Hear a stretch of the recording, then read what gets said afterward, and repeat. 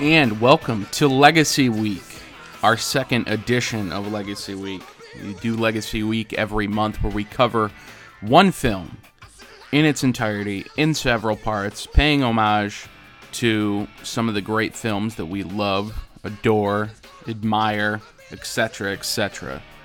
Now this month is very special to me because it is my favorite movie of all time. It's 1987's The Lost Boys, directed by Joel Schumacher. Amazing cast, amazing story, covers multiple genres, mixes everything from every genre that you could ever imagine or want in your movie. Comedy, horror, action, everything. Gets everything in there. We are just about dead nuts, a little past dead nuts, I guess. In the 80s, we're in 1987, so 80s culture that we know now, that we refer to as, things as very 80s. This movie is very 80s. That may be why it holds such a dear place in my heart, but there are several reasons why. And you're going to hear it over the course of the next 3 episodes that air this week. And this is part 1. I will be covering the origins of The Lost Boys. How it came about, how it got started, who wrote it, who wrote the screenplay, the cast, everything leading up to the film. Then, in episode 2, we will have Eric Scott Tyler, Sean Henderson, and Brian C. Tyler, are familiar voices that you hear on these episodes every so often. They are the most occurred guests, I guess you could say, / co-hosts that have helped me keep this podcast afloat for as long as it's been around. And we are going to dive into the entire film on episode 2, and we are going to talk about the soundtrack. And there are going to be factoids throughout episode 2. Now, episode 3 will be more testimonials, when we'll have guests on that talk about the first time they saw The Lost Boys, what connection they have with the film. When did they first find out about it? Did they discover it on VHS? Did they discover it on TV? Did they discover it on DVD? Did they discover it on Blu-ray? Now, I hope that most people listening discovered this well before DVDs came out, well before Blu-rays came out, but some people, obviously, horror fans are of every demographic. So there are people who were probably born in maybe the early to mid 90s, I should say, or the late 90s, that didn't discover this until they found, a DVD in mom and dad's DVD rack because their parents were such a fan of this film. I discovered this. You're going to find out how I discovered this, but I discovered this on television and not regular television. My parents, as I've said multiple times, were big proponents of having the most exclusive, elite package in television you could get. So I grew up, thankfully. I didn't have a whole lot growing up, but I had the stuff that was essential to have for someone who became such a freak, twisted horror movie and movie fan, period. I luckily grew up with HBO, Cinemax, Showtime. So I was seeing movies that most kids my age weren't seeing. Not that many homes didn't have all the premiere packages, but my parents were paying a pretty penny for television, which was funny because, sometimes I feel like they wouldn't dish the money out for certain things, but we had every premiere package for television you could possibly want ever. It was actually kind of strange to see, friends of mine that clearly had a better financial upbringing than mine, but didn't have HBO or didn't have Showtime or Cinemax. But we did, thankfully, and I discovered this film, and I'll talk more about this in our testimonial episodes. I discovered this film on, I would assume, Showtime or Cinemax or HBO. I think those were the 2 channels that played it the most. It's a Warner Brothers film, and when I found it, it was immediately recorded on a VHS tape off a VHS recorder, a VCR, and it changed my life forever. I remember distinctly the little labels when you'd buy a VHS tape, when you'd put the label on the spine, I guess you call it, of the VHS, or the little square on top of it between the two reels. I remember the label completely because it was one of the few VHSs we didn't have multiple things on, because you could fit like a movie and a half or two shorter movies on a VHS tape. But I remember The Lost Boys distinctly because there was only one movie on that tape because it needed its own tape. I don't know if that was intended, but we would never try to even risk accidentally cutting off any part of The Lost Boys. The Lost Boys recorded VHS tape was sacred, and I wish I still had that one. I have I have a reproduction from 1991 that I picked up, I think, in the mid-90s at like a Nice and Easy on the other side of Oneida Lake in like Constantia or Cleveland, New York, something like that. Picked it up because the recorded VHS tape was so tattered and weathered, and there was tracking issues, so I had to get a new one. So I got that one in the mid-90s and at a convenience store, and then obviously went on to the DVD and the Blu-ray. I own all those because I need multiple copies of this film. I love this film so much. As I said before, this is my favorite film of all time, and we're going to get into why that is. But the production of this film and the pre-production and how this film came about is very interesting, and it's very fun. As the movie is, it's a very fun, whimsical horror movie that is very comedic, that is very, I feel like even though it was pushed into this sexy teen movie, it still connected with kids who were younger, like myself, finding this movie. It was obviously filmed a year before I was born, less than a year actually, about 8 months before I was born, or came out about 8 months before I was born, and so I never had a moment of my life without this film. This film has existed in my orbit of my breathing mortal coil forever. It has, it was one of the first movies I remember loving.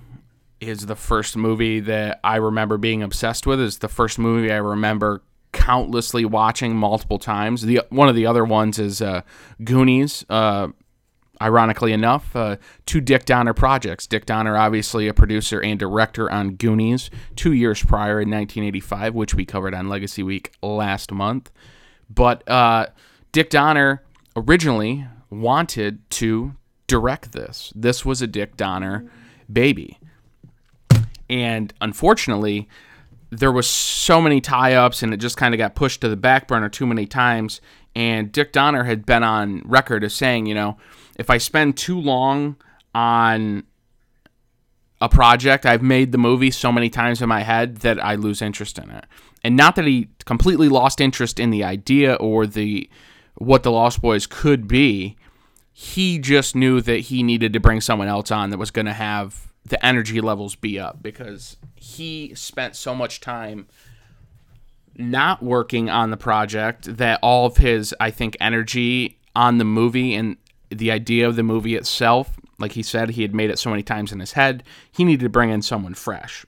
Now, what's interesting about this, and I can't find, I'm sure somewhere in the recesses of the internet I could find something, but I did find rumblings that Mary Lambert, who was a huge music video director, she directed Madonna, Material Girl, Madonna Like a Virgin, so she was coming off directing the biggest pop star in the world at the time, aside from Michael Jackson, and she was a music video director, and her name, she was attached to this for a small period of time. But then Joel Schumacher got involved because he had just came off the 1986 successful film, St. Elmo's Fire. Now, St. Elmo's Fire was a little bit, it wasn't like a Hughes-esque movie per se. The characters were a little older, and the issues that they were dealing with were a little more adult. drug addiction, love triangles, things like that, abusive relationships. So they were that content was a little more mature than a Hughes film, but it was still kind of in there because we had brat packers in there. Demi Moore obviously wasn't necessarily a brat packer, but obviously Judd Nelson, Andrew McCarthy, and same with people who weren't necessarily part of the brat pack, but were cutting their teeth. Demi Moore, Rob Lowe, Ali Sheedy, obviously a member of the brat pack. So all these actresses and actors, Emilio Estevez, obviously a brat packer as well. These kids were, cutting their teeth, and it was a teen movie, but it was an older teen movie / early 20s, I think they are, because they're post high school, in college, grad school, kind of. And that was another sleek, sexy film, and that's something you hear said about the Lost Boys a lot, was sleek and sexy. And Joel Schumacher, coming off the success of that, was immediately, sought out by Dick Donner's wife as the director. She said, listen, this guy is coming off this big movie. He has style. I think he's going to be perfect for this. And turns out he 100% was. So now Joel Schumacher on board. So Joel Schumacher then is tasked with putting this film together, because a lot of the times, honestly, producers do all the putting together of the film. They Frankenstein the film. They put together everything, and all the people that they hire help put together everything. But the director has an important role as almost giving the okay on everything. Obviously, the director can be overruled by producers, but I think Dick Donner trusted, once he and his wife had kind of met Joel and they talked to him enough, they understood that Joel had style, that Joel had a distinct style that was going to transpose into what The Lost Boys was going to be. Now, originally, The Lost Boys was more set to be a children's vampire movie. It was going to be like a Goonies, with fangs, is what that movie was going to be. It was going to be the I would imagine 12, 13, 14-year-old kids as, discovering that there's vampires and fighting them. At least that's what the original script that was written was going to entail. It was going to be directed towards a younger audience. Now, part of the casting that was going on, so the casting director, Marion Doherty, found a lot of great faces, and she was already working in the Warner Brothers system. She was working directly with Dick Donner. She obviously worked on a lot of Dick Donner films. She worked on the Lethal Weapon films, but she was a very interesting person because she had a knack for just finding talent. To just give you a brief little rundown of what Marion Doherty's credits are as a casting director, so you could kind of write it for yourself as to where her talent truly is. Now, we won't even touch upon her earlier days as a casting director. We'll simply touch on her earlier work, or her later works rather, just to kind of give you a little sense. So, National Lampoon's European Vacation, 1986's Wildcats, Lethal Weapon, and then Lost Boys. And then she obviously went on to do things like Funny Farm. She cast 1989 Tim Burton's Batman. Gremlins 2, If Looks Could Kill with Richard Grieco. The Last Boy Scout, Batman Returns, Forever Young with Mel Gibson. Another Joel film, obviously Falling Down.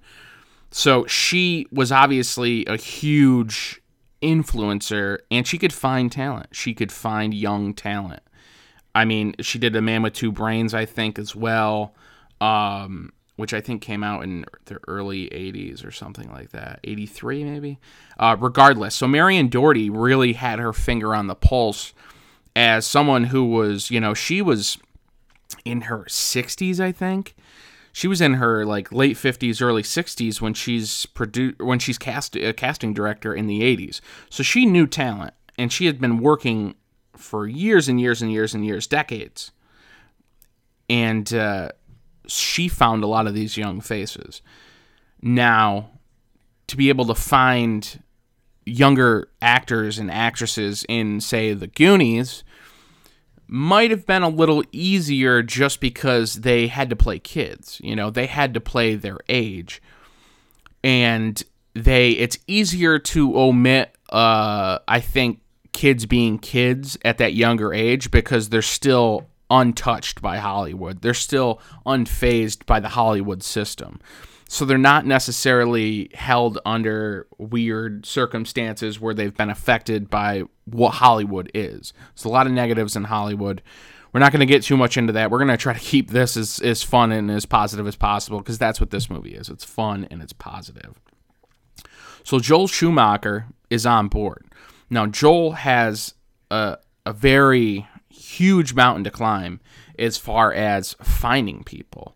Now, he had just found, and he had Jason Patric come in and read based off his work a year prior on the movie Solar Babies. Now, Jason Patric who played Michael, had no desire whatsoever to do a teenage vampire film, or even a kid. I mean, at the time, it was a kid vampire film. Now, I think Joel was already pushing for the movie to be a little more mature, a little more sexy with older kids, you know, teenagers, 16, 17, 18-year-olds.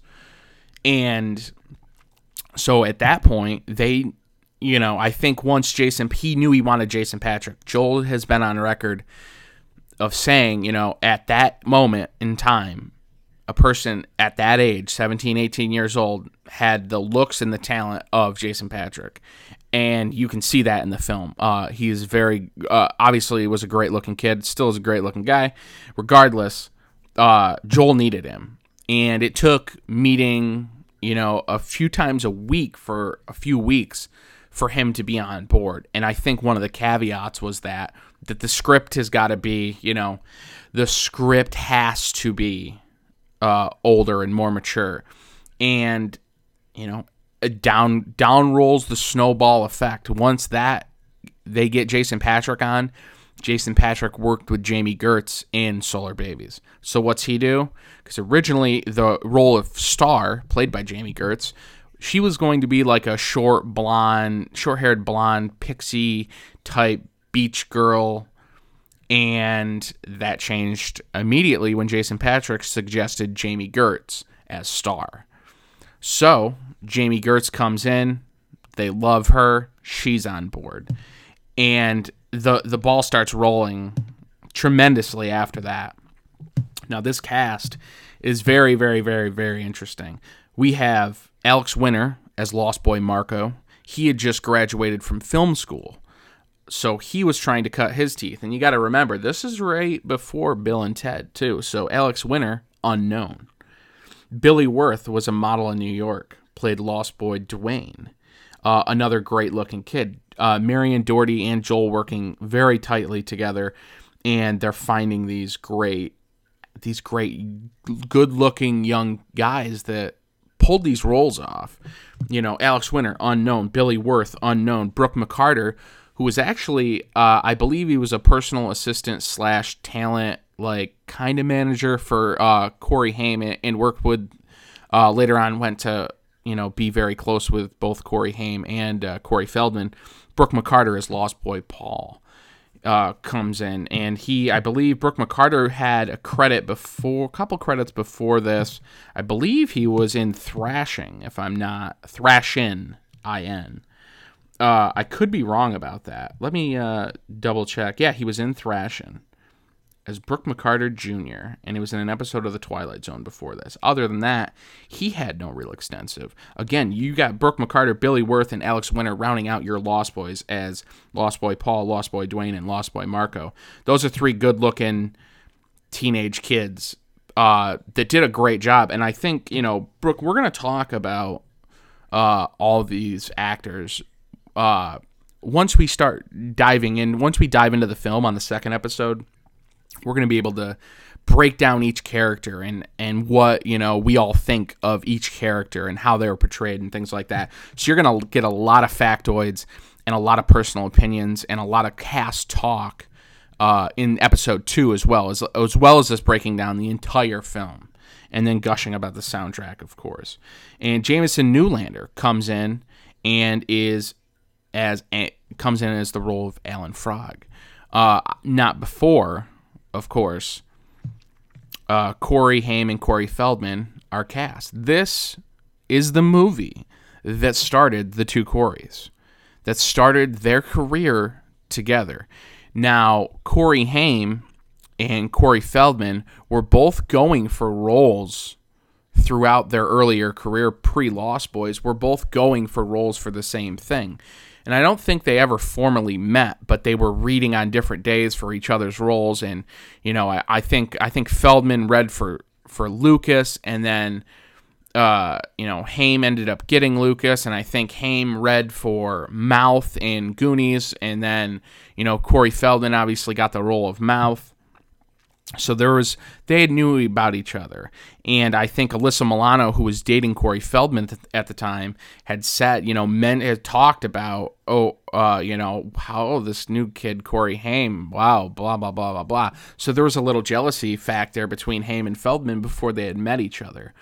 So when Haim and Feldman got cast, Corey Haim, of course, being the sweet soul that he was, calls up Feldman, leaves like a message on his answering machine. It was just like, hey man, like, we're gonna be working together, really pumped to be working with you, blah blah blah blah blah. And they end up meeting at the beach at Venice Beach, Muscle Beach, and in Southern California, if you're unaware. And they end up meeting there with their fathers, and they end up hitting it off, throwing a football around, talking on the beach, just being kids. And their friendship is born out of, being in the Lost Boys, being 16 years old on the set of the Lost Boys. And I actually think that, I'm not sure about Feldman, but I know Corey Haim got his license on the set of, right during the beginning, the pre-production or production, he had just gotten his license on this film. So, they are becoming older. They're becoming more mature as they're now 15, 16 years old. And, this started the two Coreys, man. License to Drive, National Lampoon's Last Resort, Dream a Little Dream, Dream a Little Dream 2, Busted, like all those movies. License to Drive, of course. This started it all. Was the Lost Boys. And you could see that this film, with Corey Feldman, you could say that the Goonies is vastly important as well, and is almost in some regards just as important. But as far as the two Coreys, and as far as catapulting them into, being mentioned in the same breath together too for the rest of their careers, the Lost Boys is it. And I think it is the most fun that we've seen the two Coreys in. And I love all the other films. I love Dream a Little Dream. I love License to Drive. I love the National Lampoon's Last Resort. But this is the movie where they are at their most pure. This is the debut record that just slayed. This is the Appetite for Destruction of Corey movies. Not that Use Your Illusion. The Use Your Illusion albums were bad. I love them. And I love Chinese Democracy if we're going to talk Guns N' Roses, but I digress. So we have the two Coreys. They're on board. On comes Jamison Newlander. Comes in just a little nothing happening, trying to be an actor kid, and gets the role as Alan Frog. And there we have it. We have, most of our Lost Boys, and Kiefer Sutherland comes on as David. Now, Kiefer was seen by Joel at the end of a Sean Penn flick called At Close Range. Also has Christopher Walken in it. All-star cast, amazing film. And Kiefer, there's a close-up shot at the end where Kiefer has kind of shoulder-length black hair, and he kind of stood out to Joel. And he had just, Kiefer had come off Stand By Me. I think he had come out, I think before, or at least was filmed in 85. It came out in 86. And then I believe Kiefer did At Close Range after Stand By Me. But Joel had seen him in At Close Range and immediately wanted him. And there we go. Boom. Meets Kiefer. Kiefer and him hit it off. And then we have our Lost Boys. We have our Frog Brothers. We have Jamie Gertz. We have Jason Patric as Michael. And then the rest of the cast falls into place. And we're talking, Diane Wiest is someone who had just won an Academy Award. Joel Schumacher did not think he was going to be able to get her because she was such a revered and respected Hollywood actress. She just wasn't going to be in a comedy teenage vampire flick. But the offer was extended, and she took it, to Joel Schumacher's surprise. She took it, and we're off to the races. We got a legit name. We got legit kid stars in the two Coreys. And we got up-and-coming, young, good-looking Billy Wirth, Alex Winter, Jason Patric, Jamie Gertz. We got Kiefer, who's making a name for himself and carving that out. And then we get, Edward Herrmann as Max, the store owner. Not your stereotypical, Jerry Dandridge-esque, sexy role as the lead, ended up being, revealed as the lead vampire, the father of this Lost Boys clan. But it worked, getting that tall, odd looking, looks like he was maybe the financial advisor or was the tour manager for the Cars. Just an odd looking guy, but had a mysterious sexiness, geekiness, nerdiness to him that I think was perfectly married with Diane Wiest's character as Lucy. I don't know if her name was still Emerson at the time, because they're moving there, obviously. The Emersons have left Phoenix, Arizona, and come to Santa Carla, California, to live with her father, who is played by Bernard Hughes as Grandpa. So, Lucy and her two boys move to Santa Carla, the murder capital of the world. What a cast. What a cast this is. It is just... It's a small cast, too. People don't get lost in this movie. I mean, not pardon the pun. We have the four Lost Boys. We have Star, who is they're half vampire, half human, succubus in the making. We have Chance Michael Corbett, of course, who plays Laddie. We obviously know that he isn't really probably a relation to Star. He's just a missing kid that has been turned into a half vampire, and now he's Star's son / little brother.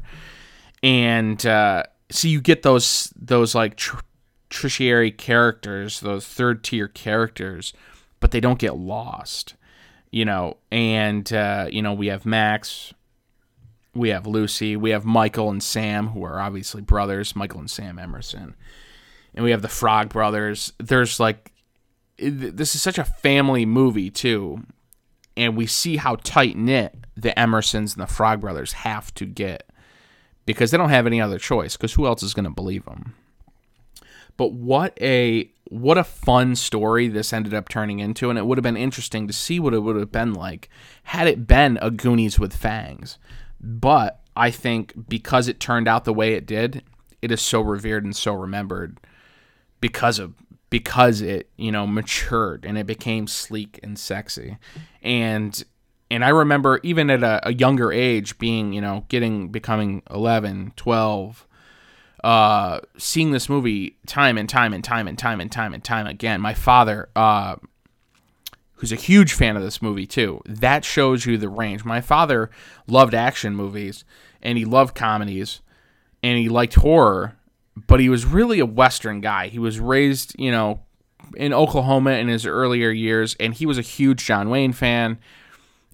He just loved Westerns, but he loved like the 80s action films and things like that. But a movie like this that you would think wouldn't have appealed to someone kind of as rough and tumble as him, he loved this film. I can't tell you how many times, it'd be the middle of the day on a summer day growing up, and you'd hear him say, holler, "Bud, Lost Boys is on TV." Calm down. I'll have to sit there and watch it. Have to watch it because it was that good. It demanded you stop what you're doing and you watch it immediately. Even though we have it recorded, and we probably watched it 2 weeks ago, and it doesn't matter because we could put it on literally at any point. It's on. Stop what you're doing and watch it. And that's the strength of this film. And like I said, we're going to get into the ups and the downs and the soundtrack, who Joel Schumacher made it a point to really tack down a lot of these musical artists. We got INXS and Jimmy Barnes, both Australian musicians, band. Lou Gramm wrote Lost in the Shadows, amazing. Robert Daltrey of The Who comes on, does an Elton John cover, Don't Let the Sun Go Down on Me. Echo and the Bunnymen covers The Doors, People Are Strange. Amazing. Gerard McMahon, G. Tom Mack coming out, writing the title track, just reading the script with Cry Little Sister. Amazing. Legendary song. In film, out of film, in cinema, out of cinema, whatever you want to say. And then we got Tim Capella, who was the touring saxophonist and pianist for Tina Turner at the time, comes out, I Still Believe. Amazing soundtrack. Eddie and the Tide doing Power Play, Beauty Has Her Way by, Mummy Calls, and The Shock of Miss Louise by Thomas Newman. Laying Down the Law again by INXS and Jimmy Barnes doing the collab as well as the Good Time song. Just a powerhouse of a soundtrack, and we're gonna dive into that too. We're gonna dive deep into that. So the story was written by Jan Fisher and James Germaeus. Now that was the more Lost or the Goonies with Fangs type film. Now, Jeffrey Boehm comes in and refines it and turns it into this sleek, sexy thing that I think even if it didn't omit that in the script that Jeffrey Boehm wrote, Joel and his set decorators, his wardrobists, all the people involved in this film are what makes this film 100% amazing. And, we have an all-star, a legit all-star director of photography. We have cinematographer Michael Chapman on this. Now, Michael Chapman, I don't know if you're familiar, anybody here is listening to this right now is familiar with him, but let me give you a rundown. We'll just say this. He has worked on some of the most memorable films of all time. He was a Scorsese guy. So he worked on Taxi Driver. Taxi Driver is probably one of the most entertaining films of all time, one of the best shot films of all time. So you can take that. Raging Bull, another Scorsese flick. It's revered for its cinematography. It is legit revered for what it did, the way it was shot. And he was in the camera and electrical department. He was a camera operator on Jaws, on The Godfather.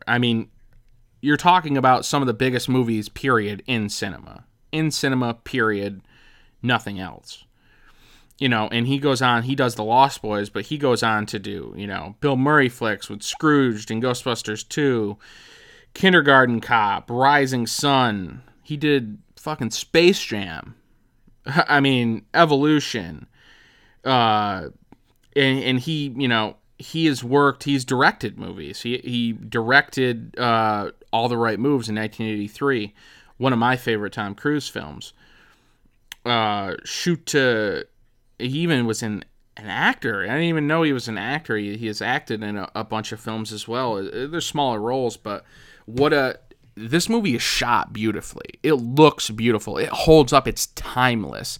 Now, cameras really took a step and a leap ahead in 85, 86, because if you watch certain films from 1986, you can see that they're using those kind of like older, albeit nice cameras.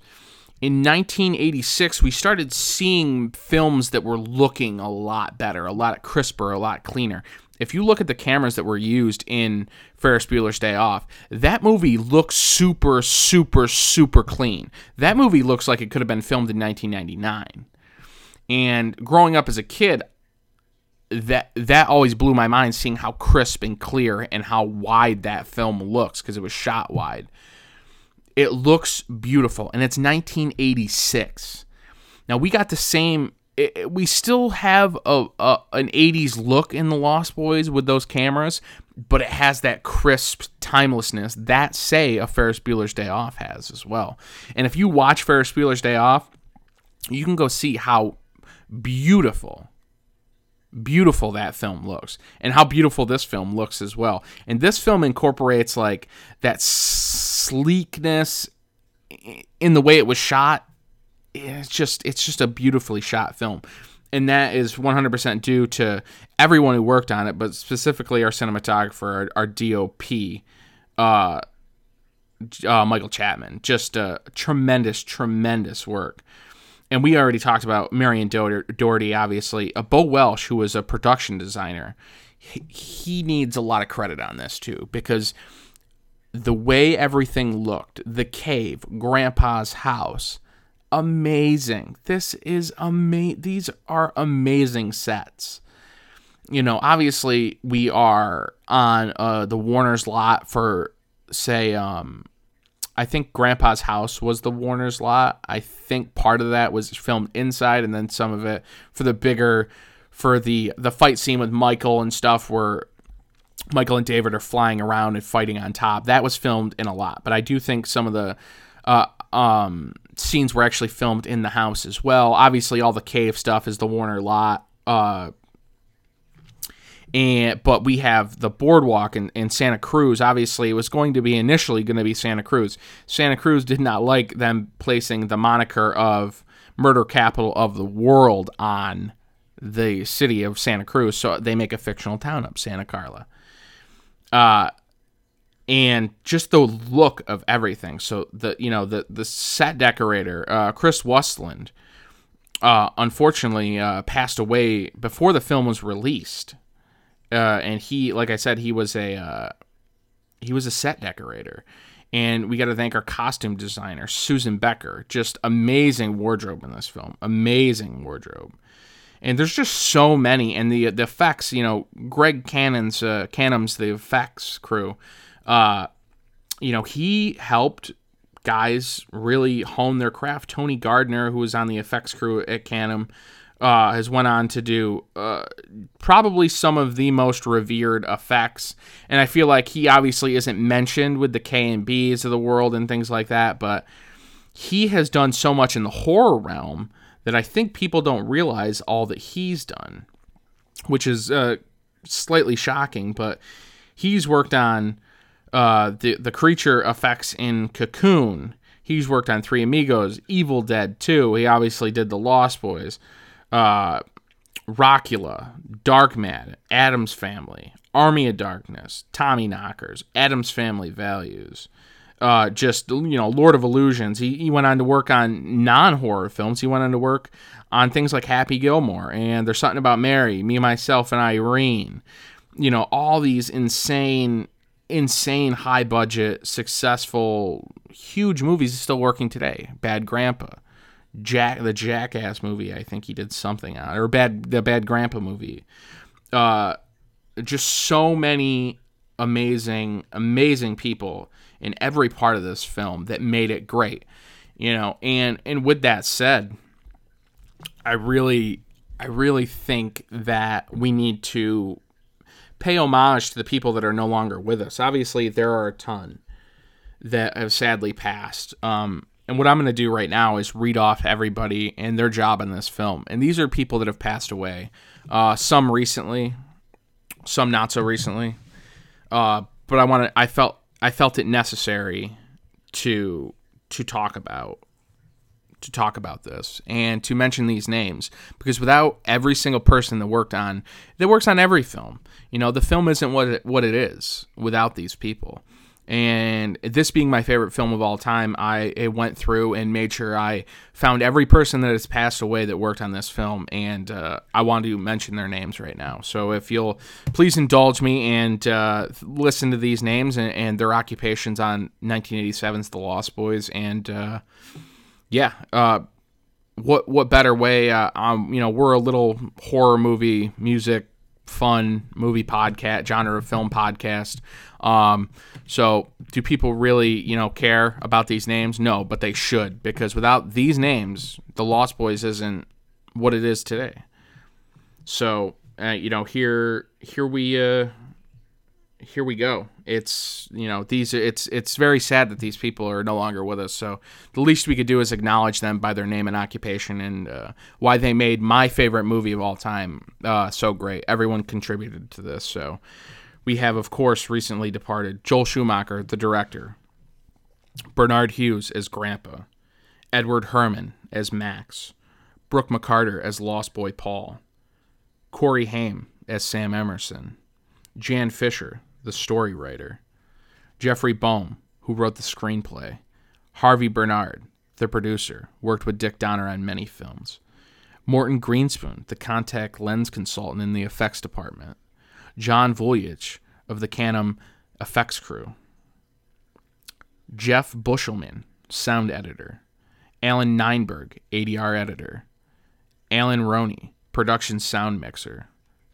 David Roney, production sound mixer, Charles Campbell and Louis Edelman, supervisor sound editors, Keith Shartle, visual effects production manager, Bernie Pock, stuntman, Kim Koski, stuntman, Bill Erickson, stunt coordinator, Charles Bowman, stuntman, Mae Boss, stunt woman, Gene Kearney, key grip, Bob Munoz, grip best boy, Peter Salim, camera operator, Robert Crosby, boom man, Doug Mathesis was an uncredited gaffer, and Anthony Goldschmidt, the title designer.